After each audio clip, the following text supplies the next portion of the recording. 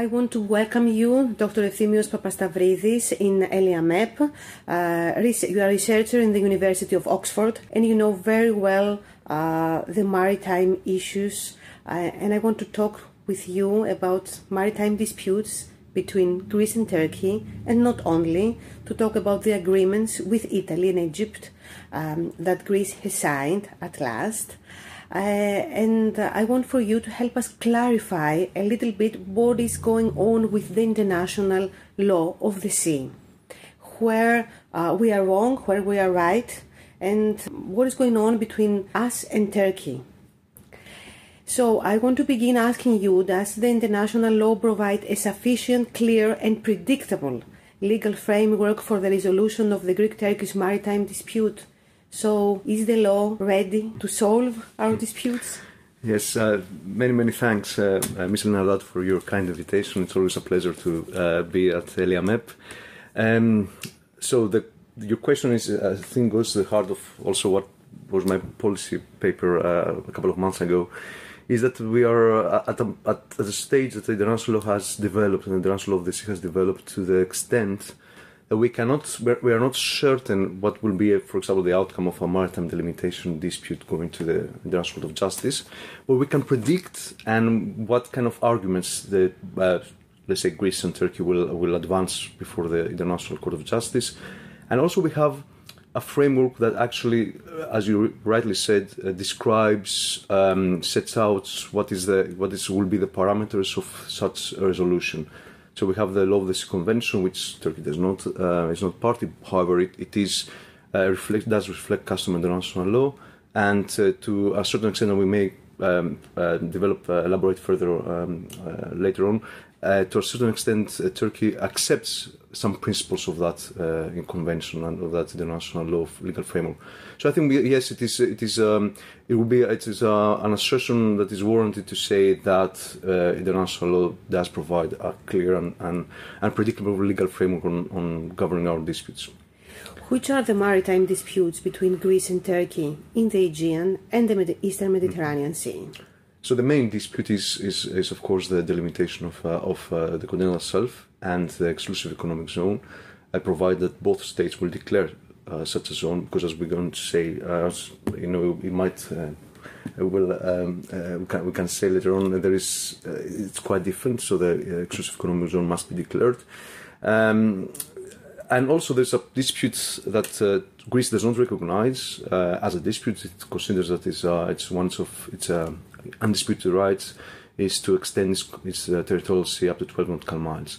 Turkey actually disputes this right of Greece. So according to the international legal definition of dispute, and it is a dispute between the two states. Finally, Turkey, in its website and its statements in the Minister of Foreign Affairs website of Turkey, states also that there is a dispute regarding the territorial sea delimitation of the two states. Greece refutes this position. Greece considers that the territorial sea of both states has been already delimited, so there's no need to delimit the territorial waters of the two states.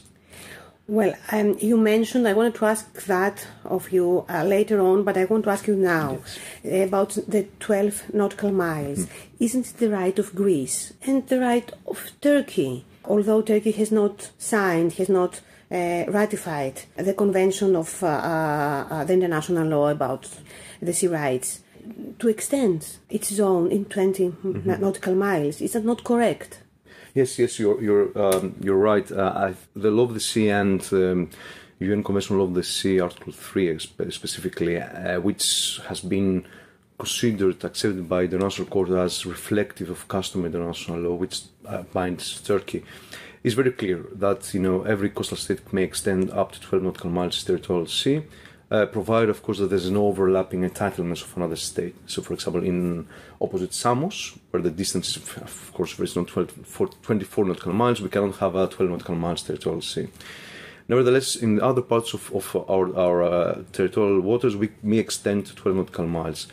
Turkey has an argument because of the proximity of the Greek islands to the Turkish coast.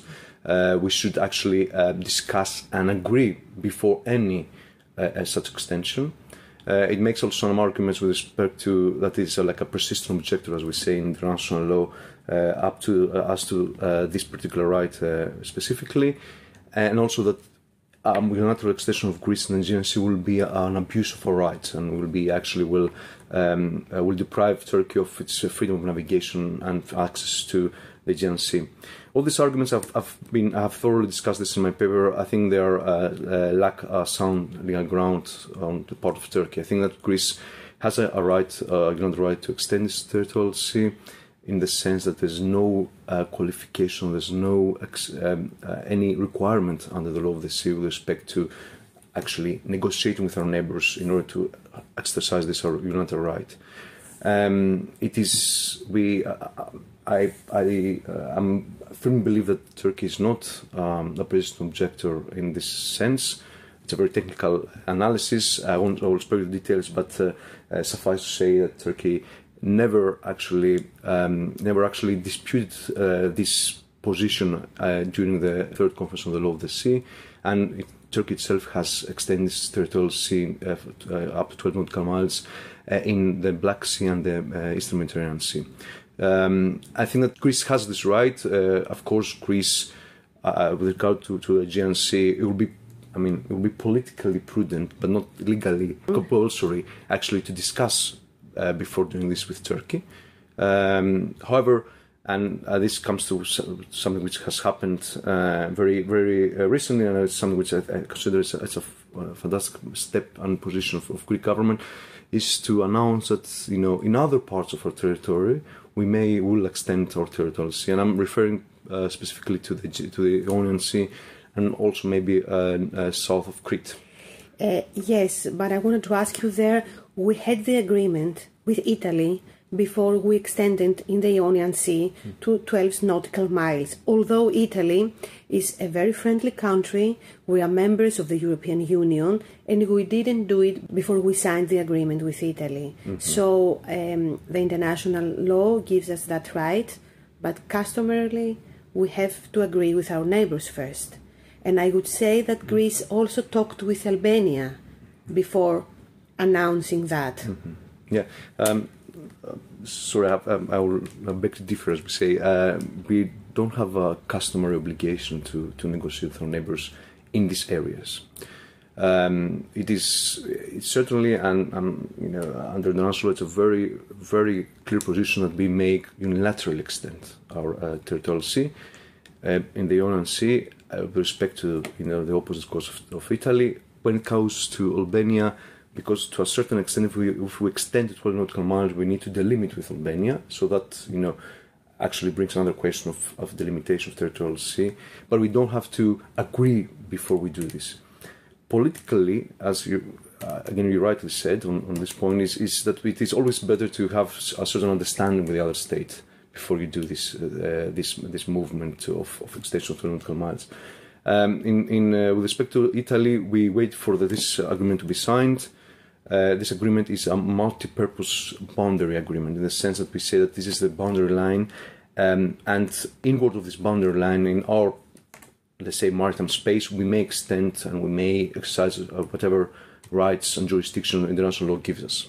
So it was provided by an agreement that we may extend 12 nautical miles in that area.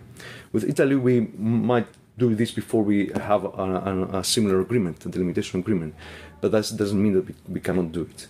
With Egypt, if we do this south of Crete, vis-a-vis Libya, for example, there the areas we have delimited this other delimitation dispute this only exclusive economic zone and continental shelf. It's not a territorial sea.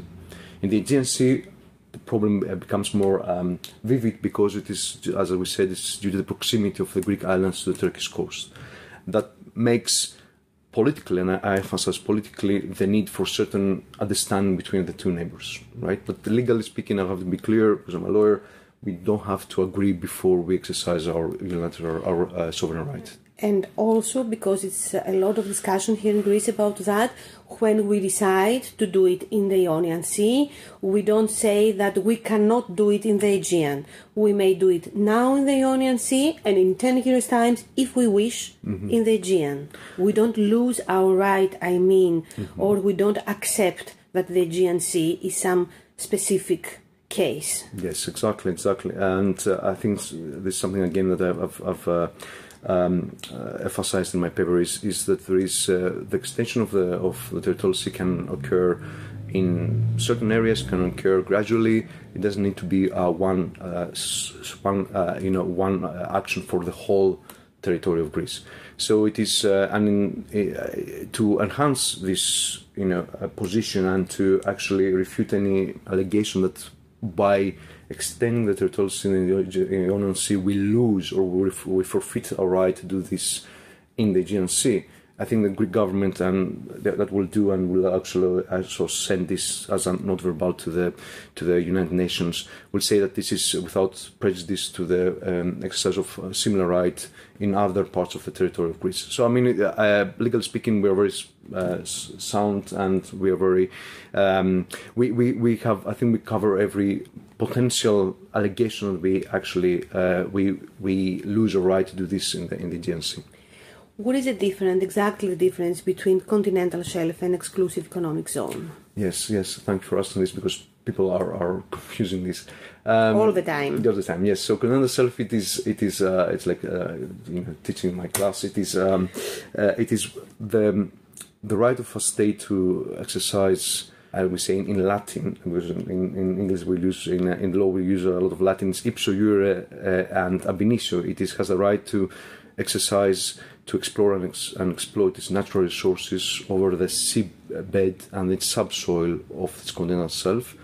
When we say natural resources, we mean hydrocarbons and certain sedentary species. It's only very plain, it's only about the seabed, and it's a right which is a sovereign right which does not require any proclamation. And you can exercise this right up to 200 nautical miles minimum, and under certain circumstances you can go even to 350 nautical miles from the coast. 1 nautical mile equals 1,851 meters for to put this in context. Now in Greece, of course, Greece cannot have a 200 nautical miles continental because they will go to Egypt, right? So that brings to the need to delimit before we can exercise full rights. However, you don't need to proclaim a continental shelf. So Greece has a continental shelf. However, its outer limits, because it does not have agreement with all its neighbors, are not determined yet. They are determined in the Ionian Sea vis-à-vis Italy, now vis-à-vis Egypt, and we are hoping that at the point we'll have reached an agreement with the other neighbors, Libya, Turkey, and arguably Cyprus. Now, something similar but not identical. EEZ is the exclusive economic zone. Is a zone that has been. It concerns actually the water column and mostly and maybe also the wind over the sea. So it is a zone that a state has to proclaim. You don't have it without proclamation. And it is if you proclaim an EEZ, you can exercise and certain sovereign rights, and you can exercise jurisdiction, which is has a very economic purpose. So you can, for example, you can fish exclusively, you can exploit on our energy resources, current, wind, waves. You can have jurisdiction over the marine scientific research that's conducted there. You can have jurisdiction over the marine environment for the protection of the marine environment. For example, if there is a problem with a certain marine species in, let's say, of Corfu, you can have a marine protected area to protect the species. Okay, so it's a zone that it's a multi-purpose zone, mainly having to do with economic benefits. What is happening now with us in Aegean Sea when we don't have an exclusive economic zone, or we have it up to 6 miles? No, we only have territorial sea to 6 miles. Nice. We have continental shelf rights. However, prior to our delimitation, we cannot exercise this to the fullest extent. But having said that, I think it's a very significant moment that happened in the Greek Parliament, like some days ago, when there was the signing of the ratification of the agreement with Albania. In Article 2 of the ratifying law of the agreement, it was actually for Greece for the first time declared an exclusive economic zone. The area there has been delimited with Egypt. It is it's a very very important moment because Greece has been one of the very very few coastal states, maybe like 5 in the world, that have never ever actually proclaimed any maritime zone. Although we were one of the first to sign the international law about the sea rights in 1982, 1983. We did sign them. We ratified them in 1995. It took us some time, but there was not an issue with respect to the content of the law of this convention. Yes, I think we're inert to a certain extent, and I think this was also due to the crisis the dispute with our neighbors, especially Turkey. And I think it was a brave step for this government to do this. 2 agreements, and it will be even a more brave step to have the 12 nautical miles in the Ionian Sea and then potentially in Crete. Why is Castellorizo a problem for Turkey? Is there a right and wrong in the matter of Castellorizo? And yes. Before you answer that, I want also to ask you the next question. In Greece, we talk a lot about sovereignty and the sovereign rights. What is the difference, and has that anything to do with Castellorizo also? Again, it has been it's always very much confusion in the public view on this. So there is sovereignty has to do with the territorial sea. So sovereignty, in the territorial sea we exercise sovereignty as per our territory. With one exception, one major exception, that we have to accept the freedom of the right of innocent passage or transit passage of other states through our waters. Meaning innocent passage means that a vessel can come through our waters without asking permission, something which cannot happen in the land borders. So at the sea borders, a vessel can can navigate through the territorial sea. Something which turns on the head of the argument of Turkey with respect to that it will be we won't have access to the Aegean Sea if we actually extend it up to 12 nautical miles. This is not true because it can exercise its rights of innocent passage and potentially transit passage in the area. Now, so territorial sea up to 6 nautical miles as we stand, sovereignty. Sovereign rights we can exercise only for the purpose of exploration and exploitation for our natural resources over our continental self, which, as we said, we have delimited only vis-à-vis Italy and Egypt, and also in the exclusive economic zone now with Egypt.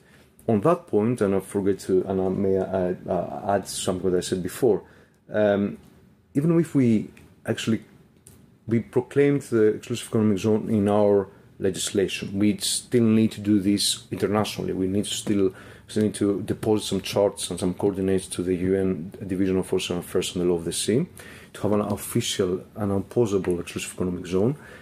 Nevertheless, we won't exercise every right on our own, because the elephant in the room is the European Union. So the European Union has exclusive competence over fisheries and shared competence over environment.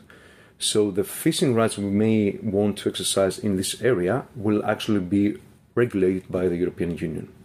Likewise, when it goes to Italy, there has been a discussion. I have not seen the documents yet, so I cannot say with certainty. But there is an agreement. So I've heard that there is an agreement between Italy and Greece that they will give certain fishing rights to Italian nationals. With the red shrimps. Yes, exactly. Between the 6 and 12 nautical miles when we extend our territorial sea. This has to go through EU regulation on fisheries, which is the next recast of this regulation will be 2022, and will be start for 2023. So it has to go through the European Union, and most likely will give some fishing rights to the Italians in that area. So let's go now to Castellorizo. Yes. And in general our islands in the Aegean Sea. According to the international law, do the islands have continental shelf, have an exclusive economic zone? Yes, they do have. There's the famous Article 121 of the UN Convention on the Law of the Sea. So every student that does Law of the Sea has to know this by heart, which gives a right to every island to have to be entitled to have territorial sea, contiguous zone, exclusive economic zone, and continental shelf. Subject, of course, to the exception of rocks. So under Article 121, paragraph 3, there is the exception of rocks, which saying that the rocks which cannot sustain human habitation or economic life of their own will not have continental shelf and exclusive economic zone. Most small rocks that they cannot, for example, there are wooden barrier rocks that there's no water, food or shelter, or they don't have any economic life of their own. They have only territorial sea up to 12 nautical miles. That said, there's one thing whether an island has a right, an entitlement to continental shelf and exclusive economic zone. Another thing, how this will be, what kind of effect will this island take in a maritime delimitation? So when it goes to maritime delimitation, according to a very consistent jurisprudence of international constitutional tribunals, the court may, if the island is, depending on its size, status, location, and importance, may ascribe to this island either no effect, half effect, or full effect. Saying this, no effect means they will take only 12 nautical miles of territorial sea. Half effect will take as happened very recently in the Costa Rica Nicaragua case before the ICJ, the International Court of Justice. It had only Corn Islands were given only half effect. Meaning half effect means a half, to put it very plainly, half EZ. Instead of a full EZ, this island will take half effect. So it, depending on again on certain requirements and certain elements, international courts may give to islands a smaller piece of the cake, to put it very plainly. But it does not have anything to do with the islands being Greek and belonging to the Greek state. It has only to do with the rights in the sea. Yes. So it's another conflation that is very, very common. So when we speak about the effect of islands, people may confuse this with the sovereignty issues. So is Castelrojo Greek? Is Panagaia Greece? Whatever. So it's another issue. So when we say that an island may have an effect, we first has to decide to whom the island belong. So does it belong to Greece or does it belong to Turkey? That said, this is in something which Greece, of course, does not accept as a dispute between Greece and Turkey. Turkey, on the other hand, is very loud on this, dispute the sovereignty of certain islands.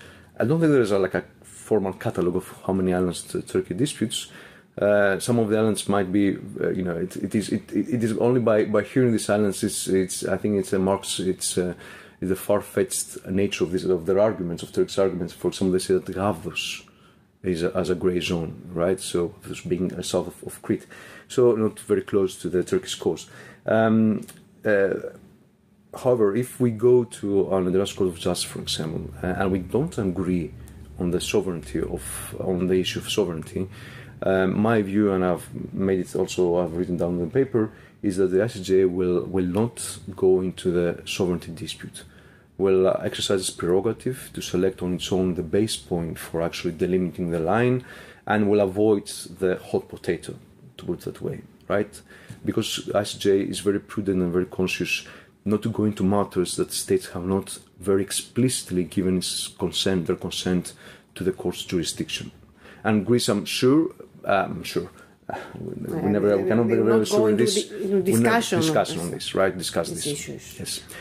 So why would Greece accept to go with Turkey in Hague? Mm-hmm. Turkey has not ratified, has not signed the 1982 convention.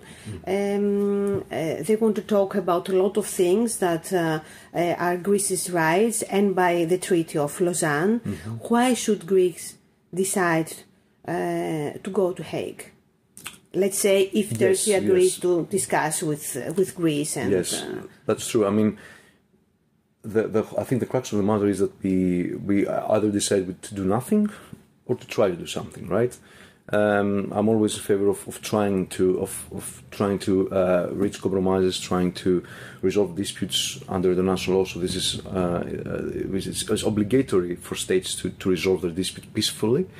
And there is, under Article 33, for example, of the UN Charter, there's a list, an open-ended list of means of dispute settlement, including a negotiation, conciliation, mediation, arbitration, the recourse to the SJ.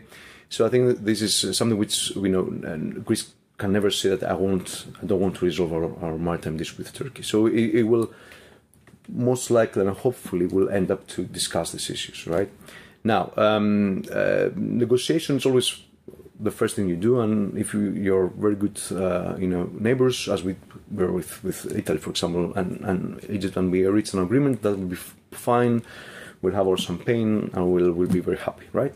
Now, if we cannot reach an agreement, and history shows that will be very difficult with our neighbors, which have also, as we said beforehand, they open up the disputes, the number of disputes that they are actually saying all these years, the agenda they had. The agenda they had. So they put, for example, the delimitation of the Greek islands, the 12 nautical miles in the Aegean Sea, the delimitation of the territorial sea, the national airspace, the issues of the Muslim minority in Thrace, so a handful of issues. Greece only wants one dispute to be discussed, right? So it is from the scratch. We do. I think it's every commonsensical person will understand that it will be a difficult to discuss, not even negotiate. Discuss, negotiate, and actually reach on actually delineating what will be the discussion about, right? If we do this, reaching an agreement with Turkey, having very, very, I always say, and I use this word like in English, has a very cherry-picking stance with respect to the arguments of international law. Turkey is not a denier of international law. That's a misconception of Greek public. And I really admire the Turkish government having put all the arguments in their Turkish MFA website. It's amazing. So they have put like a Mr. Erciyes PowerPoints of his presentation, laying out all the arguments of Turkey. And we can see there, for example, that they accept the median line with respect to the limitation of the territorial sea.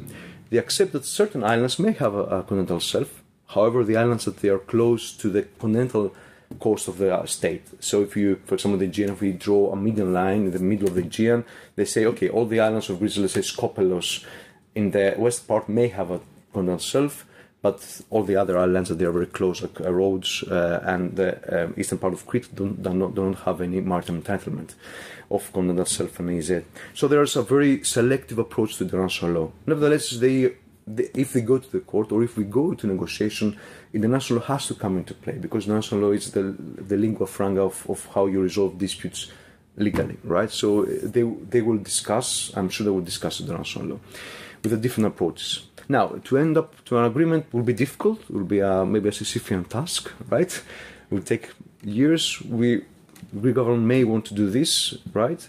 But at a point, we might want to go to the court, right? And going to the court, I think it is, as I claim, I think it's a very safe option. Safe option for two reasons. Firstly, because the international law, as we said in the first question, as you asked me in the first question, is to a certain extent predictable and clear. And I have to admit that to some of our main concerns, it is in our favor. On the other hand, the International Court of Justice, having a judgment of such an authoritative, the main judicial organ of the United Nations, an organ that whenever it renders a judgment, every state actually adheres to this judgment. It will be very difficult for Turkey to dispute this judgment.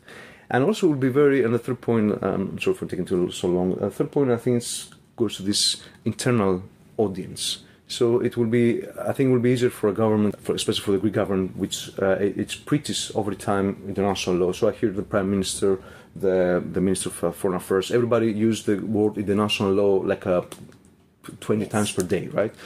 So if we say, okay, this is the national law, guys, okay, the International Court of Justice, in applying the international law, has come to this judgment, this is all we can take. I think that the internal audience, even the opposition, when that happens, it will be very hard to dispute this. So I think it will be prudent to wrap up that for not only for our external, to resolve the dispute externally, but also internally to try to to use a very Greek kind of paraphrasing, to sell this to the internal audience.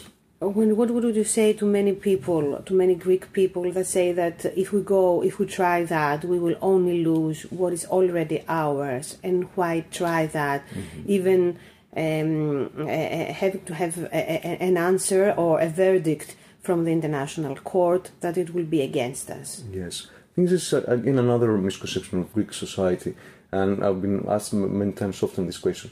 Greece at the moment has a 6 nautical miles of territorial sea, and has continental self delimited and EEZ when we declare it with Italy, and partially with Egypt, and that's all.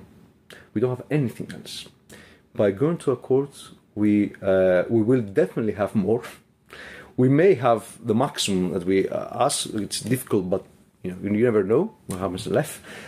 So it's a win-win situation, because unless we don't resolve our dispute with especially with Turkey, and having said that, we need also to resolve our dispute with Albania and Libya in maritime delimitation disputes. We cannot exercise in the fullest our rights. We can exercise only, for example, off the coast of Crete, on the western coast of Crete, vis-à-vis Libya. We may exercise our exploration and exploitation rights. However, again, this is not. We don't have any legal certainty without having an agreement or ICJ decision judgment on this in these areas. You believe that they will obey with the decision of the International Court in Hague, because sometimes they are unpredictable, and Recep Tayyip Erdogan, it's very unpredictable, we can say that. So they will have to obey the decision? I think if even if they don't like it. Yes, exactly. I mean, I'm sure that Turkey has very good lawyers and very good also international experts. And if decide to go if Turkey decides to go to the court, I think we'll take the chances that it might not get whatever it says. For example, which is a very false argument that Rhodes or Crete does not have any continental self. This is preposterous. This is not a position that it will never be accepted before a court of law. So if they decide to go, I think they will be ready to accept this. And on that point, also, no state has ever, for a major period, and not abide by the court's decision. There have been only a few examples of initially U.S. in the Nicaragua judgment in 1986 and Iran for some years after the 1988 judgment of the court with respect to the Tehran hostages. They have not abided, but all the other states. Libya has abided, Iran eventually, U.S. Even in arbitral awards, very recently, Russia abided by an award with respect to arbitration between Russia and Netherlands on Arctic Sunrise boat. So there's, it would be very difficult for a state to be singled out and not abiding, especially by the ICJ's judgment. I think that this won't be a problem at the end of the day. Do you have any other case in mind, like Greece and Turkey, that is taking on for so long, and there is no solution, and there is no abiding by a court decision or going to court? Is there another case in the world like ours? No, it's a very difficult question. I mean, I'm not.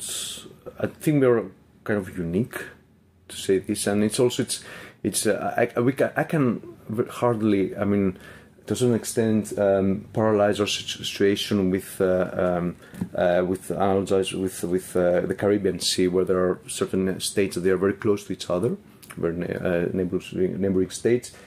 In this region, we have many international law cases that have gone to courts, to ICJ, and also they are pending right now before the ICJ or to other arbitral awards.